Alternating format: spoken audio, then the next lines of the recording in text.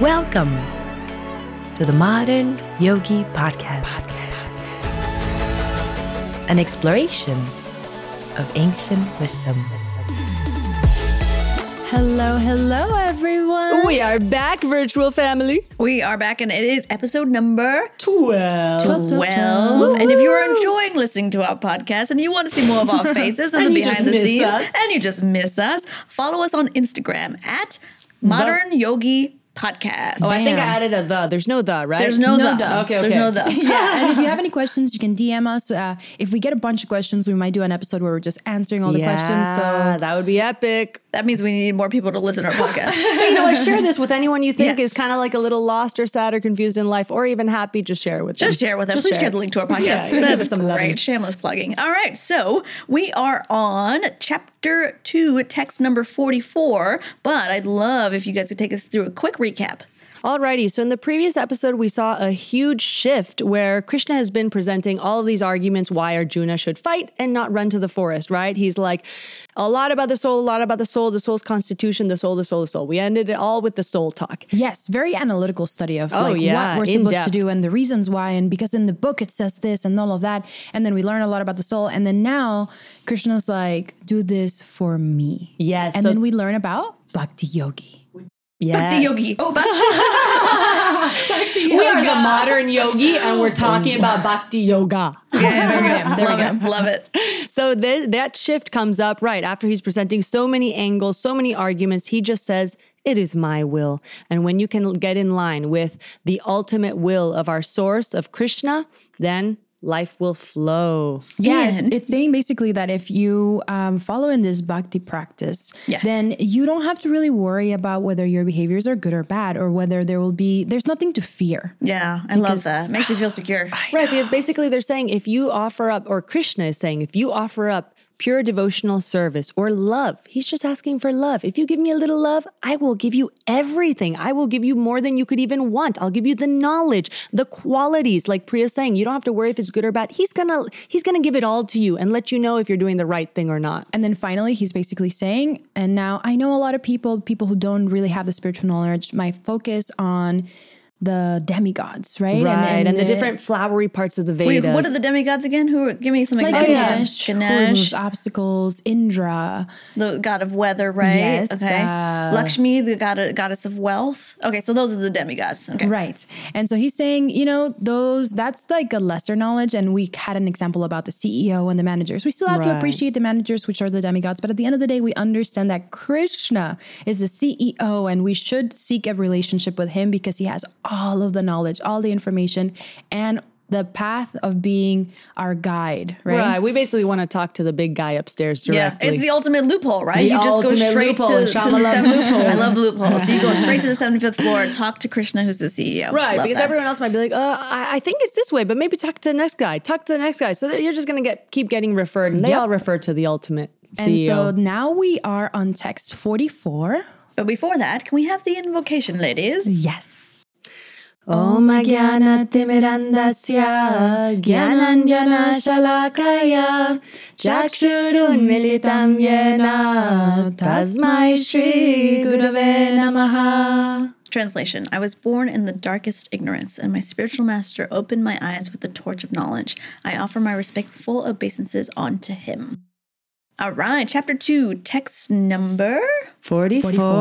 All right, take it away. Yes. In the minds of those who are too attached to sense enjoyment and material opulence, and who are bewildered by such things, the resolute determination for devotional service to the Supreme Lord does not take place. So when we're still like holding on to everything in this world, but I want this, I want that, I want wealth and fame, the Lord is saying you gotta let go a little bit, loosen your grip on all those things. We're holding so tight. Lose the grip on the golden handcuffs Yeah. that are not allowing you to see that this is not it. This is not the- It's not. So if you're chasing the house, the giant mansion with the white picket fence and the Ferraris and the Bugattis and all that stuff, you are not going to be ready for devotional service to Krishna. And you notice that when you loosen your grip a little, so much freedom comes in. You're free. You don't have to hold so tight like we're the doer. It's me, and I have to hold on to all this. No, it's like a breath of fresh air coming into your life. Yep. text 45. Text 45. I do want to say one thing yes, from go the crazy. purport. There's a beautiful thing called samadhi, means fixed mind. So if we can just practice this love with knowledge, it gives you a steady mind, because if your mind's not steady, it'll blow like the wind and you're going to be dissatisfied anyway. Ooh, I need to get me some samadhi. Where do I get some samadhi, girl? Where did I purchase some? Three shots of samadhi. Please, thank you. That'd be great. Right here. All right, text number 45. Shama, take it away. The Vedas deal mainly with the subject of the three modes of material nature. O Arjuna, become transcendental to these three modes. Be free from all dualities and from all anxieties for gain and safety, and be established in the self. So I think we should recap quickly. We talked about the three modes, but to remind us, they are the mode of goodness, right? So Yes. what would be the mode of goodness? Like, I like to think of it as like locations, right? So You were like given the so like, library. yeah, like the mode of goodness is what is a place of goodness that fosters goodness?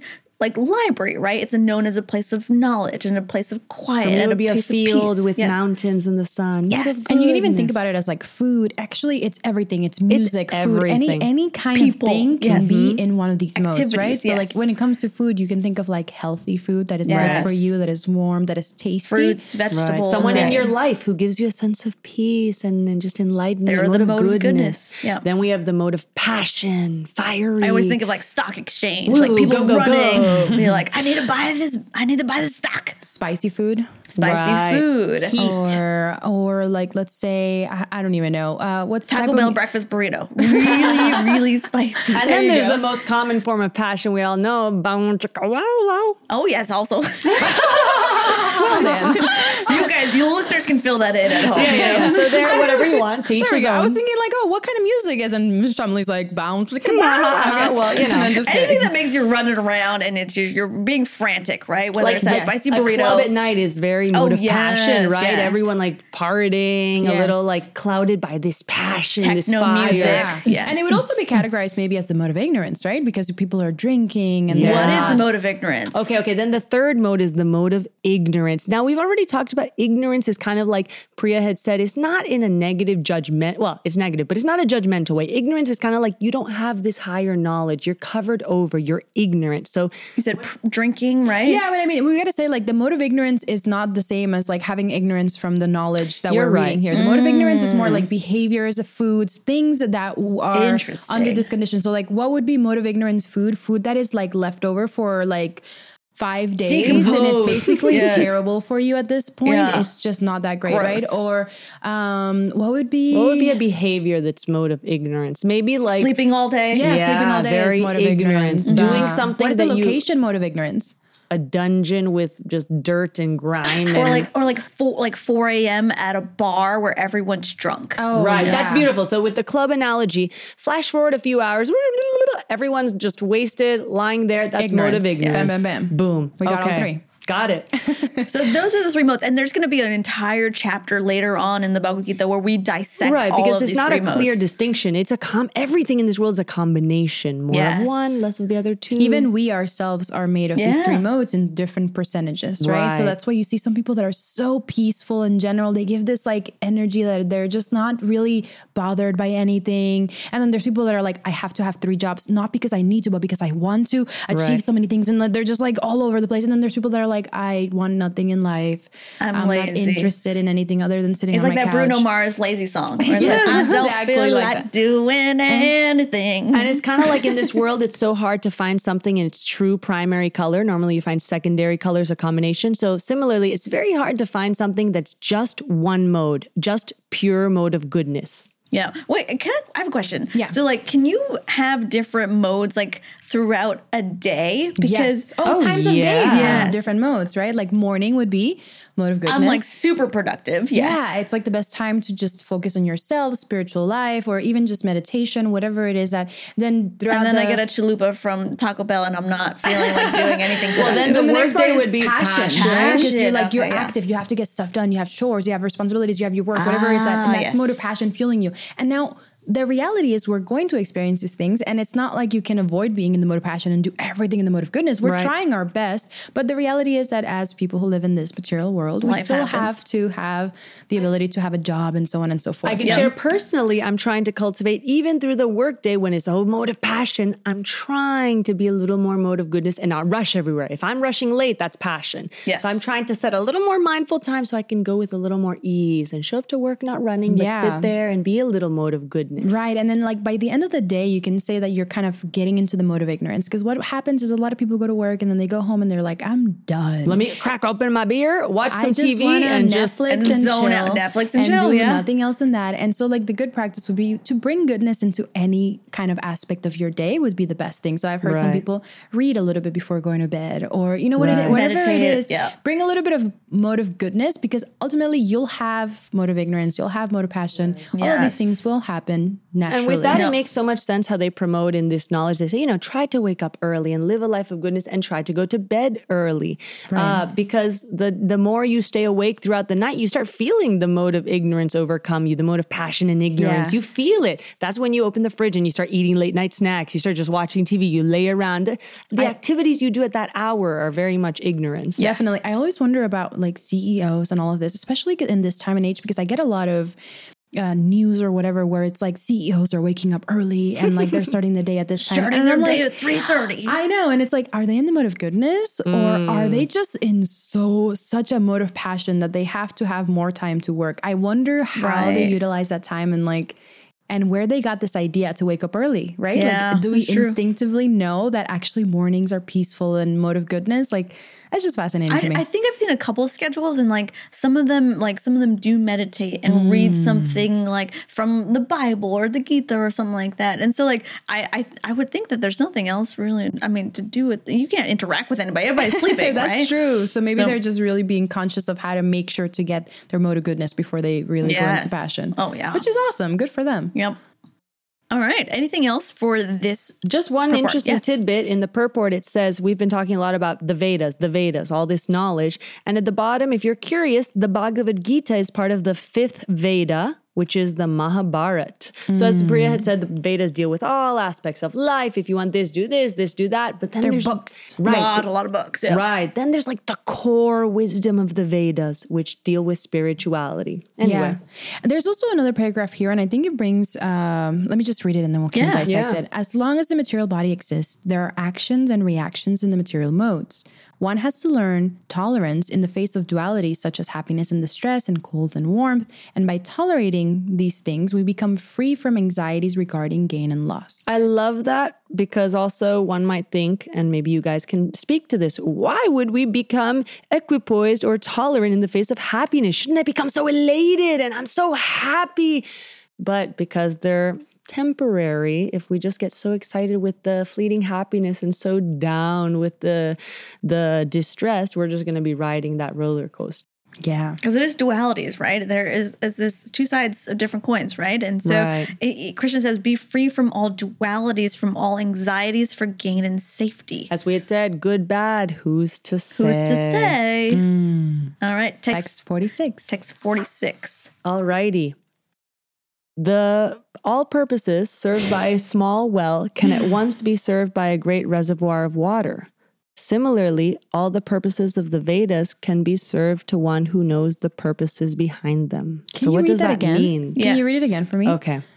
All purposes served by a small well can at once be served by a great reservoir of water, right? Similarly, all the purposes of the Vedas can be served to one who knows the purpose behind them. Right. So I think they're saying like...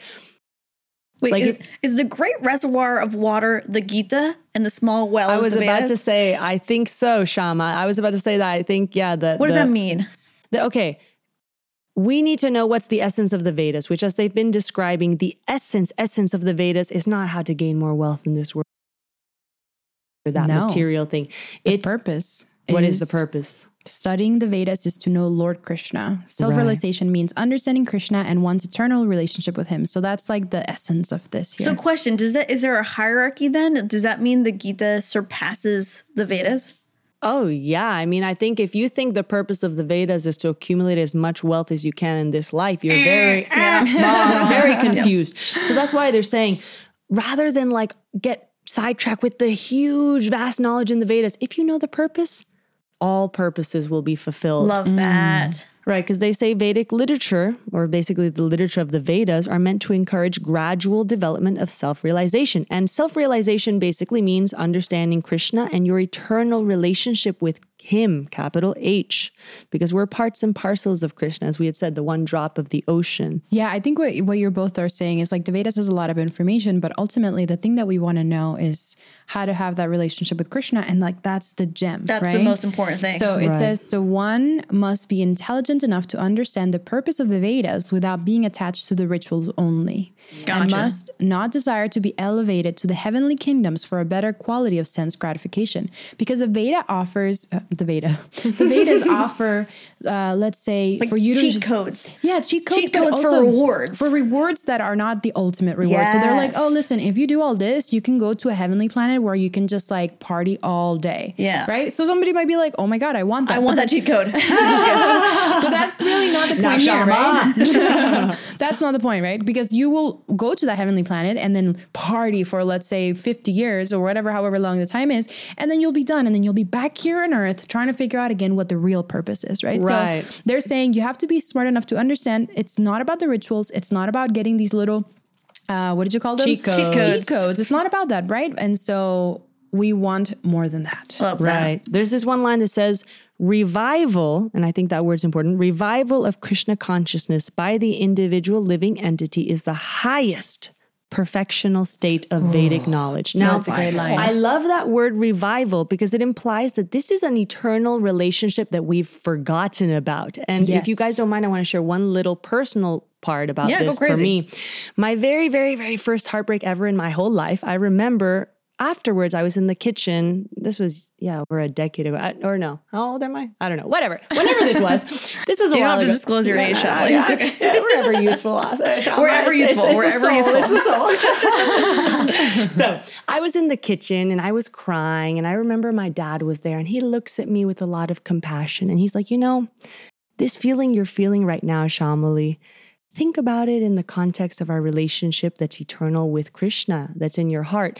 This level of intensity you're feeling right now, technically, if you get to that level of devotion or love, this is how we should be crying for wanting to revive that eternal relationship with God. It's like, please, I've forgotten you. Let me feel it to the most depth I can possibly feel it. Now, that's a very high level. What was your reaction to him saying that? Because that's a beautiful, really high type of thinking. What was your reaction after your breakup? I mean, because I was in that moment, I literally was crying, sitting on the countertop, and I was totally bewildered. We all get bewildered at different moments of life. And I was like, I was heartbroken. And we can all imagine you're heartbroken for the first time in your entire life.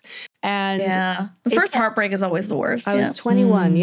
All of these feelings. And I just remember when he said that, it was like a moment of clarity. I was still crying with tears in my eyes, but I mean, that stuck all these years. And I was thinking, think to the most intense moment you felt with a lover or an ex or whatever, because those are intense moments of life of deep pain or love or elation or separation. Now, that's what we're trying to cultivate with our eternal relationship, with our most intimate friend. So beautiful. My reaction, I don't know, it stuck. I kept crying, but I just like, whoa. Yeah. That's wild. I mean, definitely. For this text, I'm seeing that they're just saying like, listen, this is the connection you want to build, right? Like that, how you felt, Shamali. That's what we want to build with Krishna. And for the first time ever, Prabhupada brings up Lord Chaitanya. Who is Lord Chaitanya? Yes. I'm just going to read the sentence and then we can dissect it. He says the best purpose of Vedic culture, so Vedic coming from the word Vedas, right? Yes.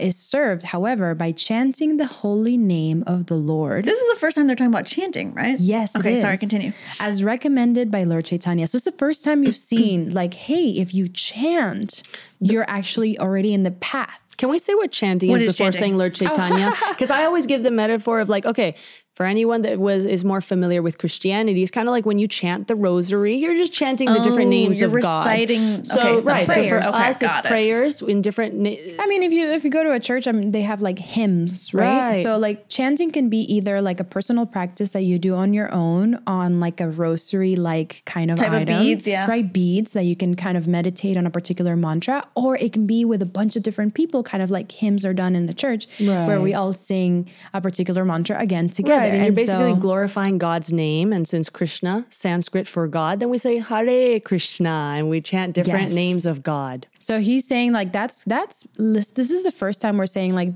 one action item. Like, hey, listen, chant Krishna's name. So One it's action item to do what? To achieve what? to start working in the process of getting to know Krishna. Okay, Right. got it. To Because, building like, that relationship. Yeah, to build that And they relationship. basically say that if you chant these names, Krishna's names, again and again and again, he will begin lighting that fire within and giving you knowledge, the most intimate knowledge about himself. So it's not like if we say the word Coca-Cola, Coca-Cola, Coca-Cola, that'll give us any intimate knowledge. You're going to just go in circles. You're not going gonna be able to taste Coca-Cola. No manifestation in your heart. But this is different. This is a reciprocal relationship. Yeah, and it also brings up the idea that the Vedas are complicated, and like the path for like fully knowing someone is a long, difficult path. And so like the chanting of the name is like a simplified way of getting closer to Krishna. Right. And one more thing about the chanting, I kind of remember talking with a really good friend of mine who she always has been a seeker on, but what's that mean? God and a relationship with God. She just would keep asking, what does that mean? Which I love because we don't often sit with these very basic concepts. Yeah. And kind of like, okay, let's bring it to a platform of a relationship you have in this world, boyfriend, girlfriend, whoever. The more time you dedicate with that person, the more their presence grows in your mind and in your heart. So similarly, the more we go chanting these names of Krishna, the more we'll start feeling something growing within. It's so special because it's like, wow, this is like something new in my heart that's just mine to develop and cultivate. And what's great is like, you don't knock until you try it. Right. Yeah, Do the case study. Give it a whirl. There we go. Text 47. You have a right to perform your prescribed duty, but you are not entitled to the fruits of action. Never consider yourself the cause of the results of your activities, and never be attached to not doing your duty. Okay, so our job is to do our duty, right? Whether we're a teacher, whether we're a comedian, whether we're a flight attendant, whatever. Our job is to do our duty. But I love this word, you are not entitled to the fruits of action. You are not entitled to the rewards. Can I ask a question? Is Yes. it really, I know it is, but also I'm trying to understand, is it really our duty to be a teacher? Because if I think about this sentence in that context, let's say for Shamli, who's a teacher right now, the fruits of the actions would be what? Money? Yes. Or Money, status. Or would it be like the children learning Spanish? Like, what is it that she should not be attached to? Like, in a practical sense of what we're saying here. You know, I think I had a conversation on the phone with my dad as I was driving over here today. And I was saying, you know, I'm going kind of now in the summer to go chasing this feeling of devotion with this Swami, this person who I would like as my spiritual guide, my master, who's inspired me. And I was saying, do I have to come back then and then teach Spanish? And I guess I have to do my duty. I don't know. And my dad said, no, this is not just your duty, but this is part of your mission. Because if it's come across your path now, this is your next building block to being able to reach many people in whatever you want to do. So it's that combination of trying to do your duty in a way that you feel you're giving back something. So for me, maybe Spanish is the medium that I feel I can try to connect with these children. I work at Sorry, I just sneezed into the microphone. I apologize. Continue, sorry. What's it called? Yeah, so I feel like, okay, maybe for me, it's a medium that I can use to connect to the children. Because No, sure. But I'm saying, like, what are the fruits of your action? Like, I understand teaching I might see. be your prescribed duty, but I'm saying, like in a practical sense, for someone who's actually listening to this and they're saying, like, okay, my job is my duty. I just want to break it down. Like, what is it that they're not supposed to be attached to? Okay, so is it the promotion? Is it the money? Like, what is That's the what part? I think it is. So, like, let's say for a teacher, right? Like, simplified. Yes, for like an executive, it would be like you do your job really hard and you don't expect to be promoted. But when you do, you are equipoised and you're like, oh, grateful for this opportunity. And then you keep doing your job, right? It's not like I'm going to be totally deviated if it goes good or bad. So Right. so the bad side would be like, So it's not really about money.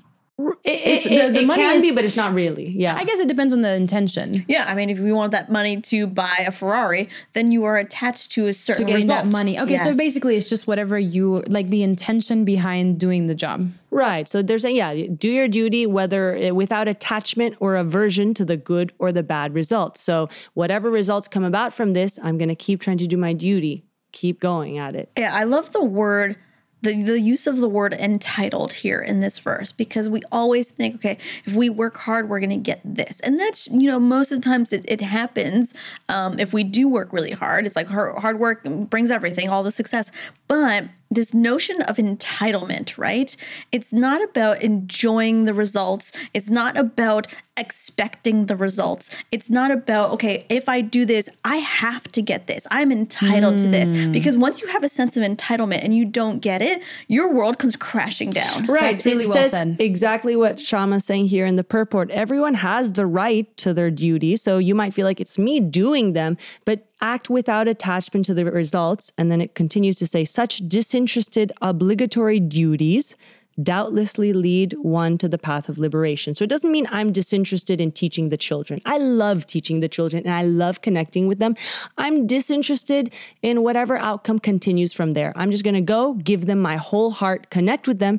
And from there, good, bad, who's to say? That's hard. That's so hard to do though, right? Because Yeah. for instance, like an example from work, right? There was a spot up for promotion. It was between me and somebody else. And we both worked our butts off in different clients to get that promotion. And at a certain point, I felt like I was entitled to it, right? And then the promotion actually went to somebody else. And I was crushed, right? I think the word entitled really is the key to the Yes. answer that I was asking. And even Right. when we were just talking, like just the idea that I deserve this thing and I deserve to enjoy this thing, right? So I really like that you brought the word entitled as like the forefront yeah. of And this. it's kind of like I had given the example in ice skating, applying this philosophy to ice skating. I'm going to do my duty in the sense that I'm going to prepare all year as much as I can for the competition, but being detached from the results. So if I win or I lose, that's part of Krishna's plan. The thing is, we don't have control over the results, right? Right. And with the moment that we understand that we have very little control in our lives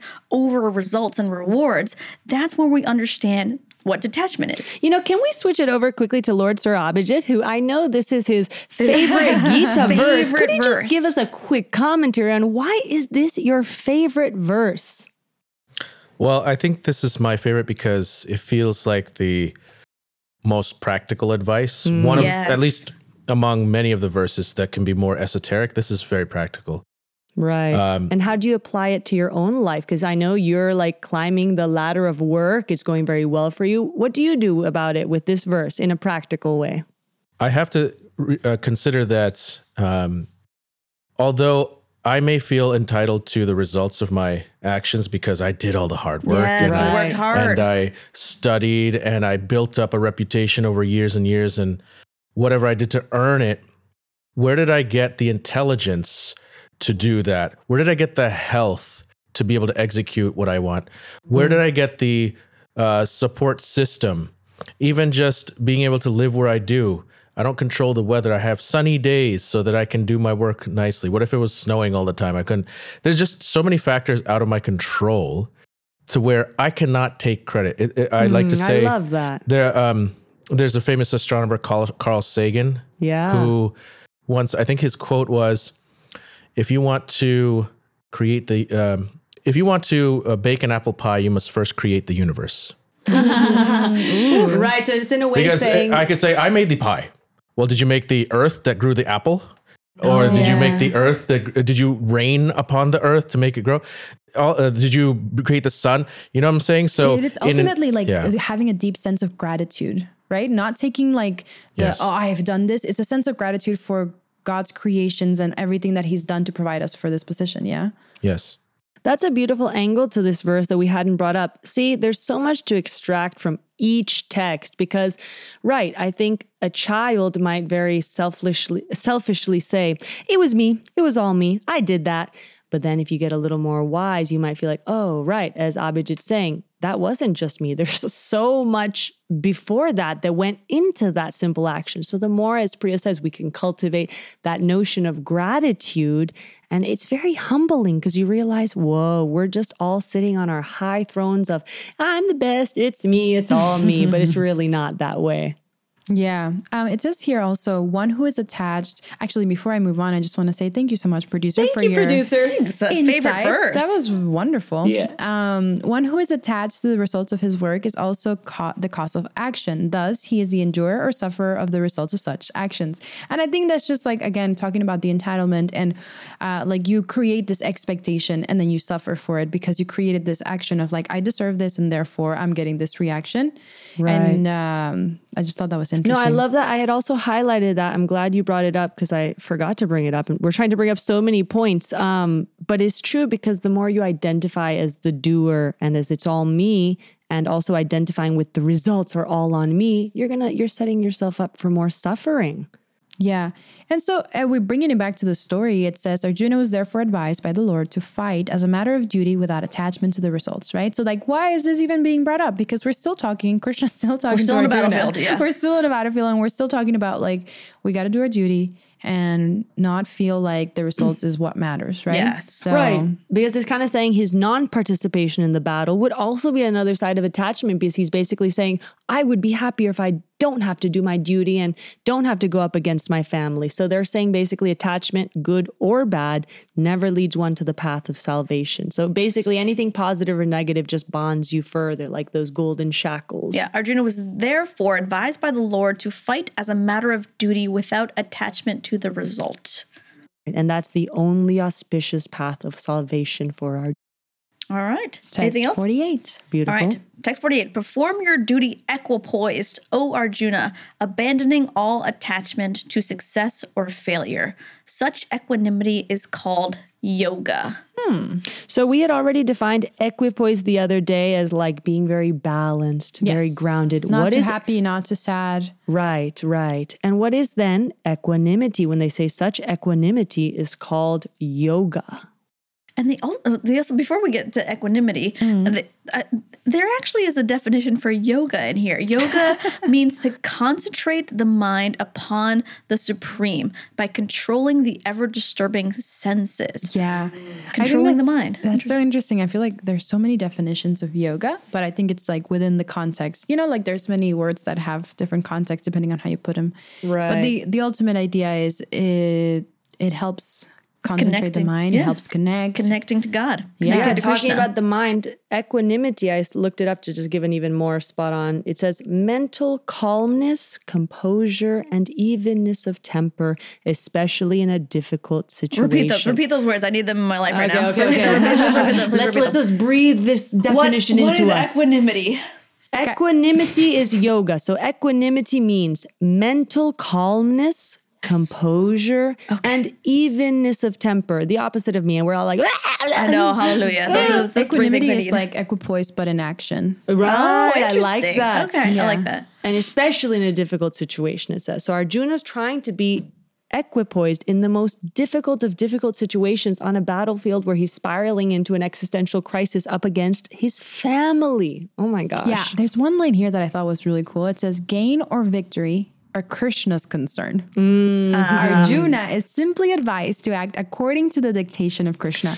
Right. So it's kind of like, listen, I'm taking all the blame for you. Just do it. Just do it. And that takes a lot of trust, or back to that leap of faith, because we have to trust that Krishna knows what is best for everyone. And if we Yes. don't trust that, they kind of had talked about that unflinching faith, because if we don't have that faith, it's going to be hard to carry out that. Yeah, I mean, if my friend told me, listen, eat all you want, I will be the one to gain all the weight, I'd be like, yes. but also like there would be hesitation, right? Because it'd be like, well, is it really going to work? Is it true? Is it I don't true? know. Can I trust that you know what you're saying? And then you end up with diabetes, and you're like, I thought you were going to take it on, man. because you're not Krishna and like you can't do that. Exactly. Damn. You know, Well, and that- this notion of detachment is actually really, really important, right? Abandoning all attachment. So what is the opposite of attachment, right? It's detachment. And a lot of times people think it's like, okay, then I'm giving up everything. Like I'm going to be apathetic to the situation. Detachment is not apathy, right? Detachment is you're still caring, you're still trying, right? But I think detachment is the ability to not worry about the things that are out of your control, not worry about the rewards, right? Exactly. And what they say, yoga in practice is the following of Krishna's dictation or of his will is real yoga. And this is practiced in the process called Krishna consciousness. And then they go further to say, okay, one might say, how do I give up a sense of proprietorship? I'm the one that's doing the actions. So isn't it me that's getting the results, good or bad? It's me. But it says it's only by Krishna consciousness or this process that we're practicing, one can give up the sense of proprietorship to become kind of the servant of the Lord. Right. And actually goes a step further to say, or the servant of the Lord. That's utmost humility, kind of like Abhijit had said. Yeah. It took so much for me to get here. I'm going to become the servant of the servants of the Lord. What a beautiful, humble, grateful attitude. And why is that the way to go about it? It's because when you're learning about Krishna and becoming Krishna consciousness, or even serving the servant of the servant of the servant, you're developing humility. You're developing compassion. You're understanding gratitude. You're understanding where things come from. Like Abhijit said, right? You didn't make that the apple pie because you didn't really make the apple. You didn't grow the apple. You didn't grow the tree. The Krishna consciousness brings awareness into our position and Krishna's position. You know what's interesting? There's so many like mindfulness classes that take Krishna out of the equation. They're a little more impersonal, as we had said. And they even tried to cultivate the mindful eating, quote unquote. So as you're chewing the bites, imagine where this food came from, where the crops were grown, who picked it, la da da da da da da da. Now, that's a little difficult also when you're just trying to be mindful about processes. But when you're trying to be Krishna conscious, you're trying to be mindful about a being who's so lovable. And it just, through that love, everything falls into place. Oh, that makes me smile. I love that. Thanks, Shabali. All right. Text 49. Text 49. O Dhananjaya, keep all abominable activities far distant by devotional service, and in that consciousness surrender unto the Lord. Those who want to enjoy the fruits of their work are misers. Boom. Bam. Okay. Boom, bam. Boom, bam. Boom, boom, boom, boom. I looked up the word miser. Because I don't know what miser means. Yeah, well, actually, I've heard the word before. I've even used it before, and I think I was using it incorrectly. I thought a miser was a person that was really greedy. They're kind of like cheap, right? That's how I thought. I thought it was like a gnome or an elf or something. Oh my God, Shama, that's literally way off the mark. Sorry, that is hilarious. What was it? So a miser is actually like a penny pincher. Oh, interesting. Okay. So like someone who hoards wealth and doesn't want to spend much, right? Interesting. So Krishna is saying those who want to enjoy the results of their work are penny pinchers. Oh, you know what? That makes sense in this context. Or hoarders because of wealth, right? Like they're hoarding wealth, but not the right kind of wealth. And they're doing it for themselves, right? It's selfish. It made me think penny pinchers, Priya, makes sense in this context because, okay, Krishna has already given us so much. We've been given this world, our comforts, everything. And if we want to even further just enjoy the fruits of our work all for ourselves, that's being a miser. Krishna gives us everything and asks for nothing. There was a beautiful little story that I think I read like a post on Instagram. A guy that was saying, an old man with a crinkly, smiley, sparkly eyes was saying that something like, when they made me pay for water, it brought tears to my eyes because I thought God has given us so much and never asked for a dime in return, you know? So it's kind of like we're misers if we want to just take everything for ourselves afterwards and not give anything back. Just enjoy we've been given so much. Yep. And it says misers do not know how to utilize their assets of riches, which they acquire by good fortune or by hard labor. So it's like the idea that they just don't recognize the helping hands that go along. I feel like I'm... No, the helping hands. I'm sorry, just like... the helping hands that have made them reach that goal. Do you know what I mean? Like, interesting. Right. They just think it's themselves. Yeah. They did all the work. Let's think about I mean, I'm sure Jeff Bezos has a lot of good qualities. I'm not really going to go there. But the idea of a CEO who thinks I've created all of this. Yes. But the reality of it is there's so many workers that work so hard to Around help the achieve clock, these yes. goals, right? And so Right, that when they watch their boss being like, I'm a self-made man, I'm king of the world. There's thousands of people working on Prime delivery just to get something, a So you package can to get my your house in 2 robot- days. Exactly. Right? But Exactly. he's taking all of the credit for it. So they're miserly because they're accumulating all this wealth, but it's just material wealth and they're not really understanding beyond that, right? So they're not only not being grateful, they don't realize that down the road is going to just entangle them more in this elevator of going up and down in life, Right. one life, enjoying. Yeah, they say only misers desire to enjoy the fruit of their own work just to be further entangled in material bondage, because all activities, they're going to bind you into the cycle of birth, death, birth, death. There's a line that I love in the purport that says, except for work in Krishna consciousness or devotional activities, all other activities are abominable because they continually bind the worker to the cycle of birth and death over and over again. It's a rat race, right? It is. Like you're getting more wealth and that has karmic repercussions to it, right? And you have to be born So again. as Priya had said, even if you get elevated, because I might do some great work in this life, be elevated to such a heavenly realm where I'm enjoying, that's still in the temporary plane. So at one point, that's going to come to an end. And you're The gonna party's right gonna be back over down soon. here. The party's gonna be Exactly. over. The party always comes to an end. We got to get past all this, past the good and past the bad. Yeah, so like if you go back to the text itself, keep all abominable activities far distanced by devotional service. So what they're saying is devotional service helps you not get into that Yes, mindset. yes. To not be miserly, not be stuck in the rat race of birth and death. Yeah. It's not like you're cutting off. Like it's hard to cut things off cold turkey. Right. But the process of devotional service can help you. And it's a process. It's a step-by-step process that we're kind of discovering right now. Right. One more, One I think. more. Let's do it. Text 50. A man engaged in devotional service rids himself of both good and bad reactions, even in this life. Therefore, strive for yoga, which is the art of all work. Wow. So I think it's important to clarify, like when you do good things, you are going to reap good rewards, right? When you do Right. bad things, you also reap bad rewards, And right? that's And being- so devotional service is kind of like gets rid of both good and bad Why karma. would we want to get rid of the good one? Because once you get rid of both good and bad karma, you can end this cycle of birth and That's death. right. And that's been Yes. happening since time immemorial, Yeah. they say, from as far back as we can remember.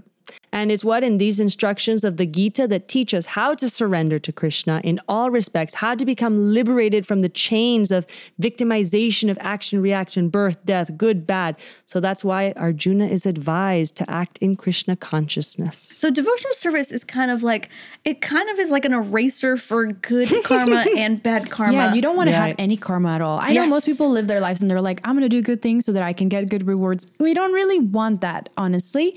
And we'll learn that more as we go on. And so the Yeah. process of Krishna consciousness, first we can start by doing good things. That's the first process, That's right? great. And that builds up our good karma bank account, right? Our Exactly. karma bank account, right? Right. And then at some point, we just diminish the bad karma as much as possible. And at some point, we'll get rid of all the good karma too. And then we'll be done, liberated. But essentially for liberation, our karma bank account has to be at zero. Right, Yeah. because if I do a bunch of good actions, but not make it spiritual or connected to Krishna, then I'm still going to have to take another birth to reap the Yeah. results of my good karma. So what that means is Yes. like you're born in a rich family, right? And you might not encounter Krishna again. So what you're doing is you're born into a rich family. You have everything you could possibly have. You have food, shelter, everything in excess, right? Yeah. And then you start doing negative things that create bad karma. Bam, you're stuck in the cycle So again. imagine modern day celebrities who are totally disconnected. There's many who might be spiritual, but imagine one who's totally not spiritual and just suffering. They might have become a celebrity in this life because they're reaping their good karma They've done results. so They many had good to come in, things. but Yeah. they're still miserable. Yeah. So the whole point of this verse is that we need to engage in Krishna conscious activities or devotional service so that we can get on that good that bank Not the account good becomes karma. Oh, the the bank good- account becomes zero, The right? good Exactly. bank account, right? Sure. Well, when would we ever thought that zero was the goal? I know, who knew? And see, that's like the whole goal of life is like we think that like we have to do this or we have to do that, but it's actually in order to get out of the rat race or the circle of birth and death, getting our account to 0 is what we got to do. 0 with regards to karma. Now we want all the good brownie points with regards to mercy. We want all the love, And devotional all the mercy, service, yeah. devotion. But And yes, we'll get to that in the next couple of chapters. beautiful. All right, well, thanks for listening, everybody. Thank you. Tune in next time. Bye.